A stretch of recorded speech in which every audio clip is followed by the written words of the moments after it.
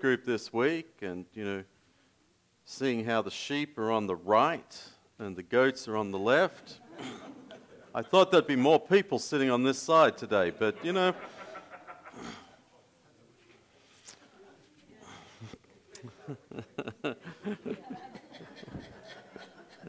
All right.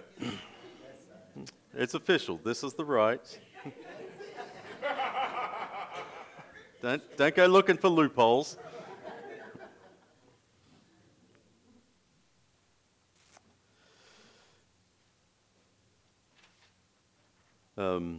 All right. So we making progress, I hope, through our fruit of the Spirit. And thank you. We have worked our way through a good chunk, 2/3 of the way through the fruit of the Spirit now.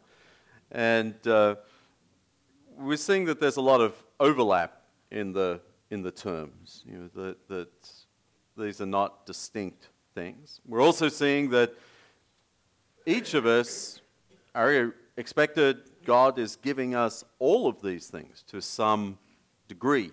We can't, opt out of patience.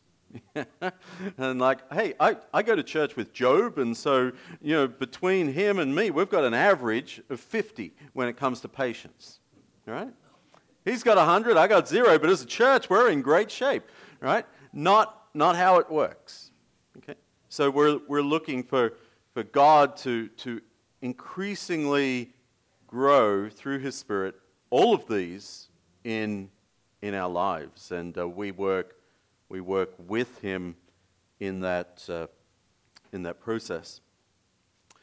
Now, the fruit of the Spirit has a context, and the context is the book of Galatians. Okay, the letter of Galatians as a whole, and we recall from last year when I did a series on Galatians that the church there has several big disputes and people really not getting on with each other.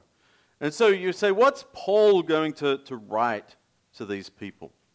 What's he going to emphasize as he tries to unify the church? Okay, it's along the lines of Jews and Gentiles. It's along the lines of the law versus the Mosaic law versus just the freedom in Christ. And so these are sort of the disputes. Who can we eat with? Who do we need to avoid? And it's got ugly at times. And so the fruit of the Spirit is then written to these people that are in a church, or maybe it's different congregations, or congregations that are split. We don't know. We know there's several congregations involved. And so the fruit of the Spirit is written to them. And he says, remember, this is who God is making you. Okay? But we see a couple of themes as we go through Galatians. One of them is the role of the Spirit. Okay? Because it's the Holy Spirit that unifies us. Okay? It's the Holy Spirit that we have in common, the presence of God in our lives. Okay? So there may be things that we disagree over, there may be things that we're not sure about, or maybe even habits of other people that we don't like about them. Right? There can be a lot of things. They cheer for the wrong football team. I don't know, but whatever it is, there can be differences, but we're still unified by the Holy Spirit. And so that is one of those themes. The other theme is that we're not just unified by the Holy Spirit, we're unified by our faith. Okay, and this perhaps precedes the presence of the Holy Spirit. We're unified by our faith, our relationship with God. And we get a sense of how much Paul talks about faith by looking at a graph here. So these are, you can see there's 3 columns there that are very tall. So this is the number of times the word faith shows up in each of Paul's letters. So Romans is clearly Romans, 1 Corinthians, 2 Corinthians, and then Galatians. And then we also get down there to, 1 Timothy. So Galatians is actually the second tallest on that graph for the number of times that faith shows up in the book. And we can just look at that and we can go, wow, Paul really emphasized faith. Because Galatians is a much shorter book than 1 Corinthians or 2 Corinthians. And yet it's almost double the number of times that he talks about faith to them. So for their problems that they had going on, faith was something that was important as a solution that Paul wanted to emphasize. Another way of looking at it, you go, this is just per 1,000 words, okay? So as a percentage rather than a number, that sort of does away with how long a book is. And you can see that it's still second. This time it's to 1 Timothy has the most, and then Galatians is second. So either way you look at it, Paul is emphasizing faith to these people. How do we solve the arguing, the conflict that's taking place in the church? In both instances of these themes, it's by reminding people what we have in common. What we have in common is faith in Jesus, faith in God, right? Like, we're in the church because we share something in common. And that something is not just incidental. It's not a detail that's unimportant. The faith that we have is something that's vital to us, and it's why we're here. And when we commit to that, when we commit to God, we then have the Holy Spirit as well. We have God's presence. It's not just an abstract idea. Our faith is not just a theoretical concept. It becomes the presence of God in our lives, the Holy Spirit in our lives. And so these two work together at overcoming the differences that exist. The cultural differences, the socio-economic differences, the educational differences, the athletic differences, the types of literature differences, the favorite TV station differences, the Ford versus the GM differences. It's all of these differences that we might have that the faith of God, faith in God, relationship with God, and the presence of the Holy Spirit in our lives can bring together to accomplish unity in the church. And it's in this context, then, that we look at the fruit of the Spirit, because it's addressing these things. And so we begin the fruit of the Spirit by talking about love, joy, and peace. Okay, just those 3 for now. Love, joy, and peace. And they are about what should we feel? What should we experience as people of God? What should the church be like? It should be loving. It should be joyful. It should be peaceful. As people of God, we should be loving. We should be joyful. We should bring peace with us where we go. Okay, so love, joy, peace. But they're more sort of how do I feel? What does God do for me? Okay, and then we move in to the next 3. Okay, so love, joy, peace, patience, kindness, and goodness. Okay, so patience, long-suffering, patience, kindness, goodness. These are very clearly how we interact with other people. All right? Whereas the first 3 can be how I feel in my relationship with God, the next 3 are how do we interact with other people? Patiently, kindly, and emphasis making good choices. Okay? And so these 3 are also can be a group. Which brings us to our last group. And our last group is a little more what might be considered virtues. One author I read said that these are virtues that were particularly valued in Greek culture, Greek ethics, Greek philosophy. And so when we get to the first one today of faithfulness. that's we're moving into this new part of the list. Now, one of the problems we have when we talk about faithfulness or talk about faith is that it has so many meanings. Okay? When we think of the word, let me give another example. You know, remember those books, I think they're called dictionaries, and you could look up words in them, but this was before phones and whatever. You know, but you could look up a word, and it would tell you what the word means. And sometimes there would be a little 1 at the front and say, this is definition number 1. Then there'd be a 2, and it'd say, this is definition number 2. So if you look up the word earth, it might tell you, okay, definition number 1 is the planet. Okay, definition number 2 would be, you know, dirt or soil. We call that earth, don't we? You might look at definition number 3, and it could be like the electrical wire that goes into the ground or the earth. You know, so there could be different ways that we define 3 for a word that's fairly simple, like earth. Okay? So when we come to faith, you look that up in a dictionary, and all of a sudden it's like a list that looks like this. Okay? And so let me give you, I'm not going to take you through all of those, but let me look at 3 examples that we have here in Scripture. In Galatians chapter 1 and verse 23, and here Paul is like giving his testimony of what happened, where he went. Starting in verse 21, he says, I went to Syria and Cilicia. I was personally unknown to the churches of Judea that are in Christ. They only heard the report. The man who formerly persecuted us is now preaching the faith he once tried to destroy, and they praised God because of me.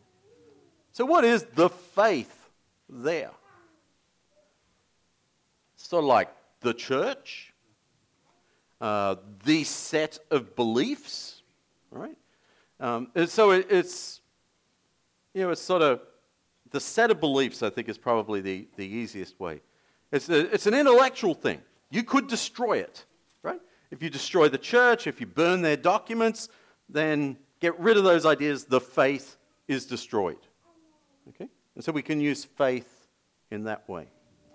Now, over in Galatians chapter 5, we're now talking about what Christ has done for us. And he's talking here about a discussion about circumcision and how important that is for Jews and Gentiles. And he says this in verse 4, you who are trying to be justified by the law have been alienated from Christ. You have fallen away from grace. For through the Spirit, if we eagerly await by faith the righteousness for which we hope, through the Spirit, we eagerly await the righteousness by faith, the righteousness for which we hope. For in Christ Jesus, neither circumcision nor uncircumcision has any value. The only thing that counts is faith expressing itself through love. And so, there's a couple of things there, right? For through the Spirit, we eagerly await by faith. And then down here in verse 6, all that counts is faith expressing itself through love. This faith is not talking about the church, right? It's not talking about a set of documents, something that can be destroyed in that way. It's talking about the relationship that we have with God. Right? I have faith in God. I have faith in Jesus. My faith in God, my relationship in God is being expressed through love to people around me. Okay? Because of my relationship with God, this is how I act. Because of my faith that God is who He says He is, that this is the way things are, then this is how we conduct ourselves. And so that's a second form of faith. And then Romans chapter 3 and verse 3, I could have stayed in Galatians and gone to chapter 5 and verse 23, and there it says, verse 22, and there it says faithfulness.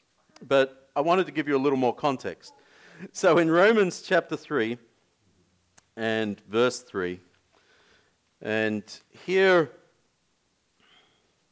again, Paul is having a similar conversation about Jews and Gentiles, about circumcision and uncircumcision. And he says in verse 2, "First of all, the Jews have been entrusted with the very words of God. What if some were unfaithful? Will their unfaithfulness nullify God's faithfulness? Not at all. Let God be true, and every human being a liar, as it is written, so that you may be proved right when you speak and prevail when you judge." Okay, I'm not going to go through all of that, but here's the surprising thing, because the word faithfulness doesn't fit either of our sort of definitions that we've used so far.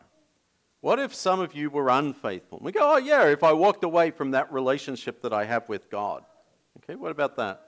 That would be unfaithful, right? If I acted in a way that contradicted that set of beliefs that could be, written down, that would be unfaithful. But then he says, will that unfaithfulness nullify God's faithfulness? What faith does God have? Does God have faith in you? Right? Is he going, I just got faith that he's going to do the right thing. Oh, disappointed again. Right? Does God have faith in us? And we could say, in a sense, he does. He has faith in the church to represent him. Right? He's entrusted us with various responsibilities. And so perhaps we could sort of say this away.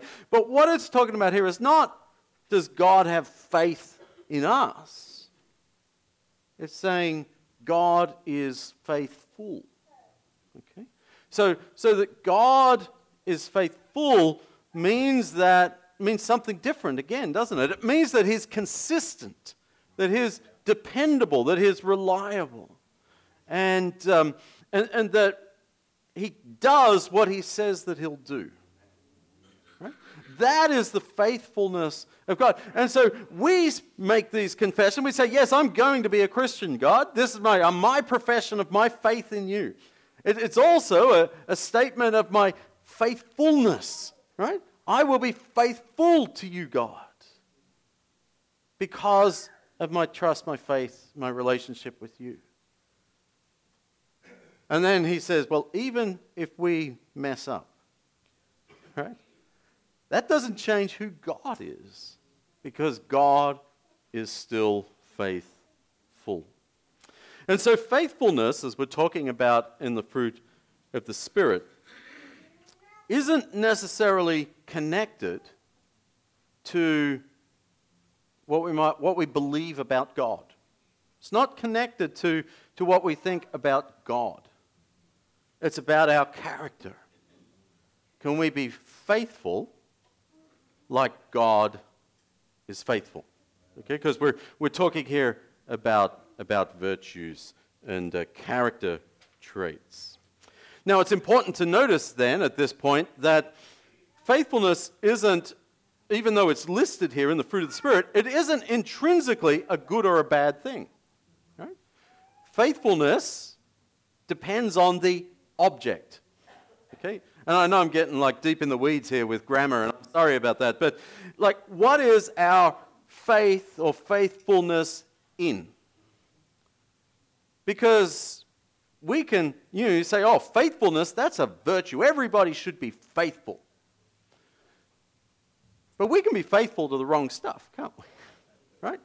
I can be faithful to an investment that I made in a company that manufactures balloons out of lead. Right? And I'm sticking with it. Right? Or there might be some other investment, and despite it going down, down, down, down, I'm going to be faithful to that investment. It'll come back up one day. Right? And we say, yeah, that's who I am. I'm faithful. I get in something, I stay in something. You can count on me. We just end up broke. Right? And that faithfulness was not a gift from the Holy Spirit. That was a gift of ignorance from I don't know where. So we need to understand that faithfulness has to be combined with wisdom, has to be combined with humility, that we can change our mind and make mistakes and do things better if we make another. I mean, it's not an absolute that just saying, oh yeah, I'm faithful, therefore I am spiritual. Therefore I'm like God. Okay? Because we put our faith sometimes in the wrong people. Ever been let down by someone you trusted? Yeah, right? You keep trusting him because you're faithful? It's like, no, you learn about it, don't you? You learn from that experience. And you be more cautious in who you trust. Who are we faithful to in our lives? Our families? Our employers or employees? Faithful to God? To our word? To our promises? You see, throwing faithfulness into a list of virtues like this can be applied in many different areas of our lives. I want to work our way this morning through Hebrews chapter 11. Not the whole chapter. But this is commonly referred to as the hall of faith, right? Some great people from Scripture who were faithful to God, who demonstrated, not were faithful in that they stuck with God for the most part, but also they showed faith, they showed trust in difficult times.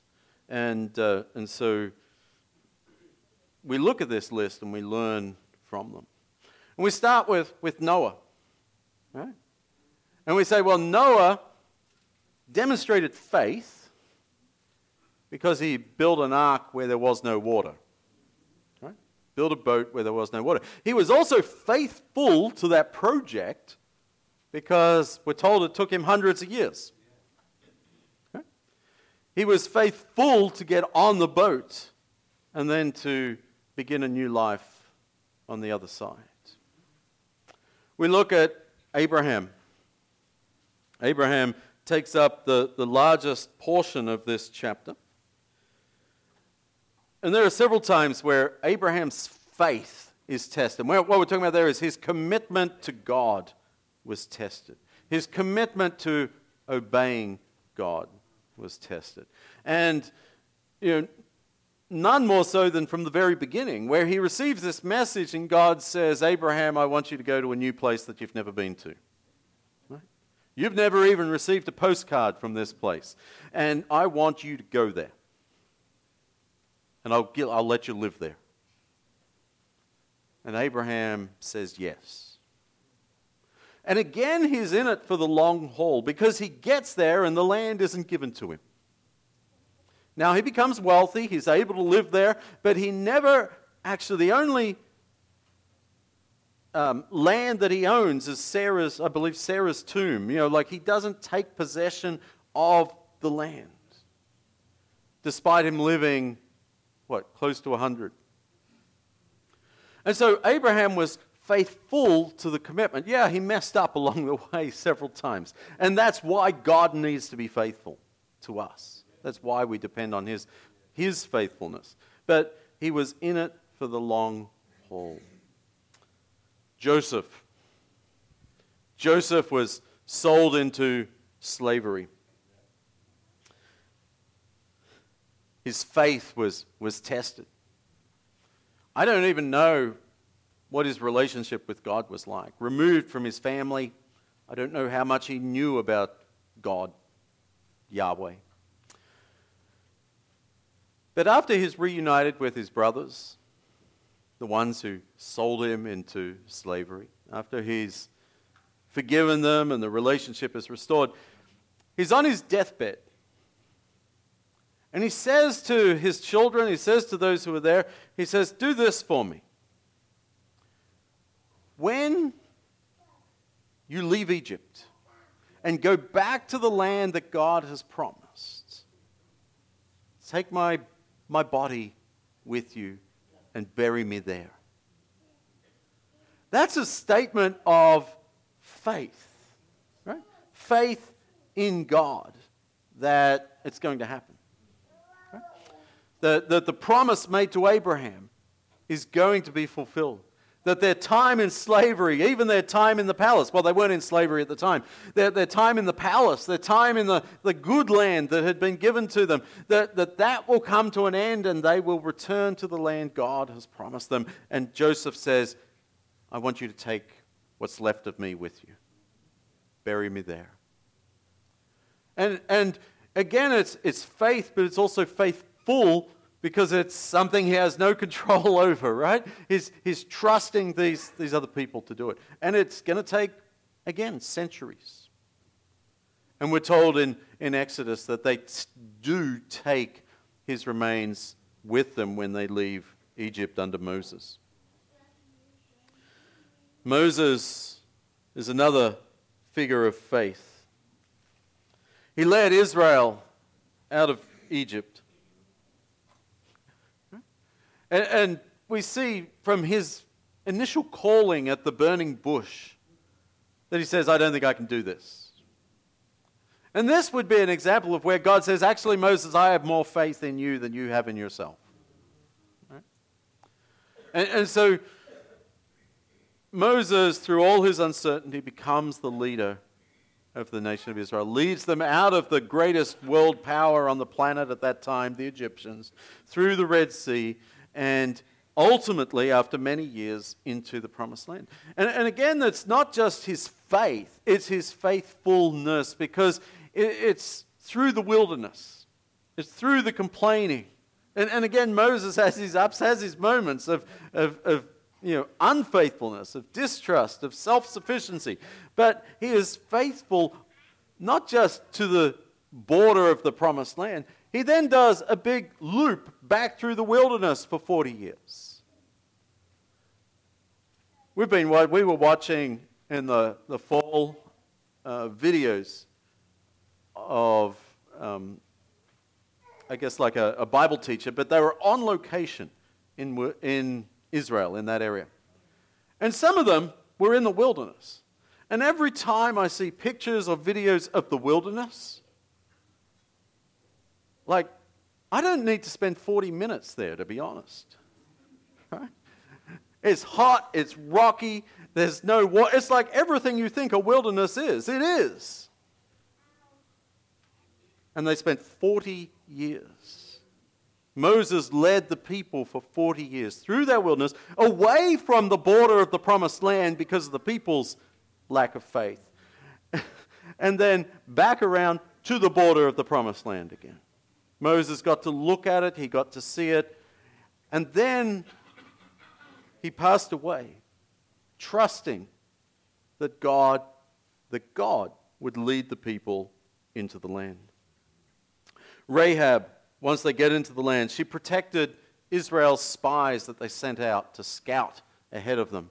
And the first large walled city that they come to, and she's in the city and she protects the spies, hides them from the soldiers, the Jericho soldiers that would obviously kill them if they found them.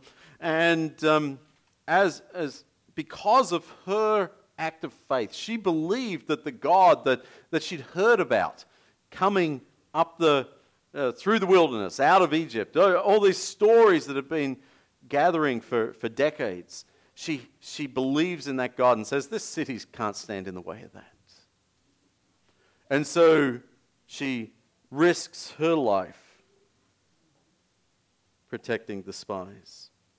Now, as we go through those notable people, it's easy to highlight the things that they did that represent faith and faithfulness. But I want us just to switch perspective for just a moment and look at each of those people and say, how was God faithful to them? You see, Noah could build a boat. He could fill it with animals and people. It could even rain and the boat might float.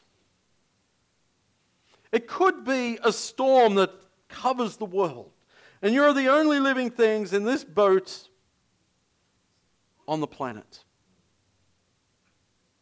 How confident are you that you're ever going to get off the boat. You see, it was the faithfulness of God that kept them afloat. It was the faithfulness of God that maybe stopped them killing each other on the boat, all that time. It was the faithfulness of God that allowed them to settle, to land in a place that was habitable, that they could settle, that they could establish, It was the faithfulness of God throughout that story that makes the story of Noah possible. Abraham left his family, but he has this promise from God that one day his descendants will be a great nation. Abraham never saw it. He saw his children. He saw his grandchildren, maybe. But that was about it. Wasn't very many. And yet God is faithful. Because by the time we get to Exodus and the descendants of Abraham are coming out of Egypt, they are a great nation. And we can look at that and we say, well, Abraham had faith, but God was faithful. Joseph had no control over whether his bones made it back to Israel or not. That was what he wanted. He trusted that God would do it. He trusted that God was going to take his people back to the promised land, but he had no control. He was dead, right? That's the whole point of the story. It took centuries. Joseph had faith that it would happen. God was faithful and made it happen. Okay? Moses had faith that, yes, he could go through the wilderness. He could do the things that God asked him. He had faith that God was taking him to a promised land. But Moses didn't go into the land, but God was faithful. He was with Moses through all of that wilderness wandering and with Joshua and the people of Israel into the land. God was faithful. For Rahab, yes, she took a risk harboring the spies and protecting them. And she acted out of faith that their God was greater than the gods of the city she lived in. But that could have been the end of the story, right? The spies made a promise and they said, hey, we'll protect you, just hang a rope out your window. But when the walls came tumbling down, the spies had no control over which parts of the wall came down. They had no control over who would pay attention to that rope, but God was faithful to Rahab and not only spared her and her family when the walls came down, not only spared her when the Israelite soldiers came into the city, but integrated her into the nation of Israel and into the lineage of Jesus. God was faithful. Rahab had faith, but God was faithful. And so when we talk about faithfulness, we're talking about this being in it for the long haul. There's this reliability that we keep our words as God has done. In Hebrews chapter 12, and the first 3 verses there, following on from this great chapter of faith, it says, since we are surrounded by such a great cloud of witnesses, let us throw off everything that hinders and the sin that so easily entangles. Let us run with perseverance the race marked out for us, fixing our eyes on Jesus, the pioneer and perfecter of faith. For the joy set before him, he endured the cross, scorning its shame, and sat down at the right hand of the throne of God. Consider him who endured such opposition from sinners, so that you will not grow weary and lose hearts. There's some really important words in there. Okay? I mean, the past verse is important, but for our context today, the first is that we're to run with perseverance. You've started a race. Make sure that you finish it. Okay?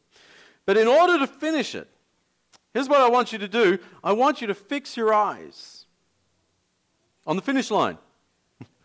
Fix your eyes, not on the finish line, fix your eyes on Jesus. Right? Sometimes we might say, I'm going to fix my eyes on heaven. No, fix your eyes on Jesus. Okay? Why fix your eyes on Jesus? Well, we're given this description of him. He is both the pioneer and the perfecter of faith. Okay? He's the author and the finisher. He's the Alpha and the Omega of faith. And so Jesus is an example of faithfulness. Right? We don't just start with Jesus as the letter A and stop at the letter S, right? He's like, okay, good luck, guys, I'm out of here. Jesus goes from A to Z, from Alpha to Omega. The pioneer and the perfecter, the completer of faith. And then we get this explained. What does that mean? How does Jesus do this? Well, it says that then he endured the cross. Right? Again, he didn't jump off the cross. He stayed on it. He scorned the shame. He accepted the shame. And because he got through it, then he sat down at the right hand of the throne of God. And so then we're told to consider this person. Consider him who endured this opposition from sinners, who demonstrated faithfulness to his mission, to his cause, to his purpose. And when you consider him, allow that to help you not to lose hearts, okay? Not to grow weary. And so Jesus becomes the example not just of faith, but of faithfulness. And then we come back, it's not on there, but we come back to God's faithfulness. Philippians chapter 1 and verse 6, we looked at this verse last week.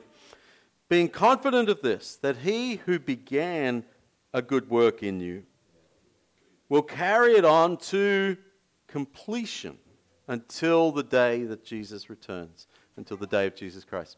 So there's a faithfulness here. Don't you want to know that God doesn't just begin a work in us? I don't know if any of you are on the Nextdoor app or website.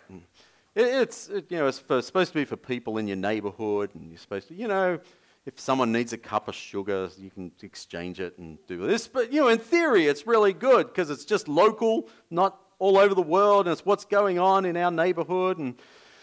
And like any good thing, it turns out with a lot of people complaining about everything. And, why is it so noisy in my neighborhood? There's dogs next door that are barking. There's motorbikes going up and down my street.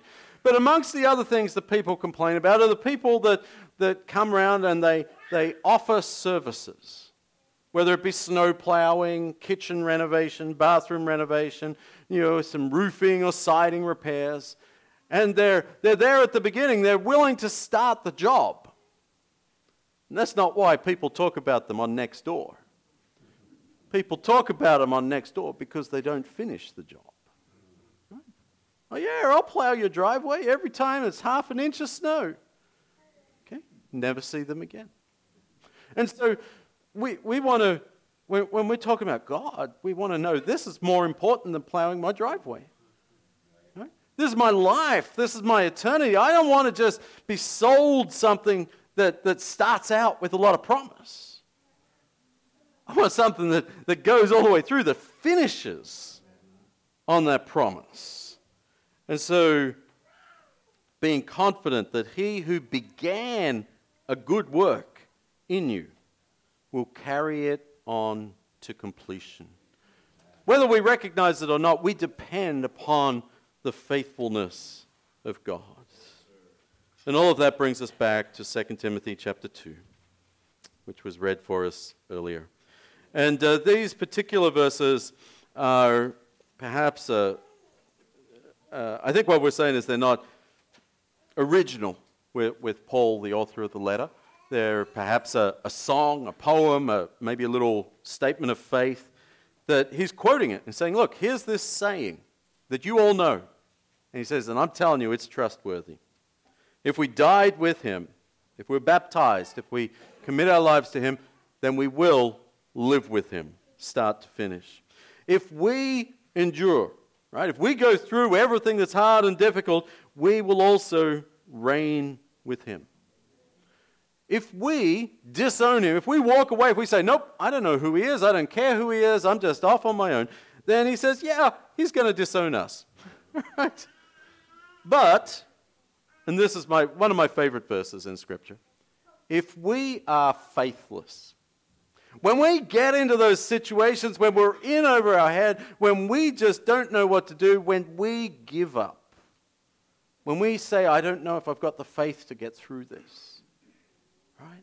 When we go through phases in our life where we're not as regular, not as in our routine with God, where we're not as committed, where we get distracted with other things, when we go find ourselves in those circumstances, if we are faithless, He remains faithful.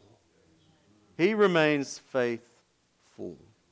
You see, my salvation is not dependent on having my faith or faithfulness at 100 every day of my life. Right? My faith, my salvation, my eternal life is dependent on God having His faithfulness at 100 every day of my life. Okay? And that's a big difference. And so, if we are faithless, He remains faithful. Why? Because He cannot disown Himself. When we still have that faith relationship with Him, when we're still connected to Him, we're part of Him. We're part of His family. And as long as we're in that relationship, we're told that God can't disown us because that would be disowning Himself. Right? It would be cutting off His own hand. He's not going to do that. Okay? God is faithful. And so when we come back to the fruit of the Spirit, completing the circle, what is it? What is the virtue that God wants us to have, wants us to grow, wants us to develop? It's faithfulness. Okay? Because we already have faith in Him. Okay? We already have the Holy Spirit within us. We're already living as a Christian committed to Him, but He says, I want you as a character in your transactions with other people, in your relationships with other people, I want you to demonstrate faithfulness. That you're someone who can be depended upon, who can be relied upon, that is confident in your relationship with me, and confident in the way that you represent me. Faithfulness. But we get our model from Jesus and from God Himself, the ultimate sources of faithfulness. We sang this song last week, and in the back there, you can keep clicking through. But I think Larry was a week early, or maybe he was just warming us up. And so we're going to sing this song now, and after this, Gerard will lead us in a song before the Lord's Supper. Morning by morning, I wake up to find the power and comfort of God's hand in mine. Season by season, I watch Him amaze in awe of the mystery of His perfect ways. All I have need of, His hand will provide. He's always been faithful to me. I can't remember a trial or a pain He did not recycle to bring me gain. I can't remember one single regret in serving God only and trusting His hand. All I have need of, His hand will provide. He's always been faithful to me.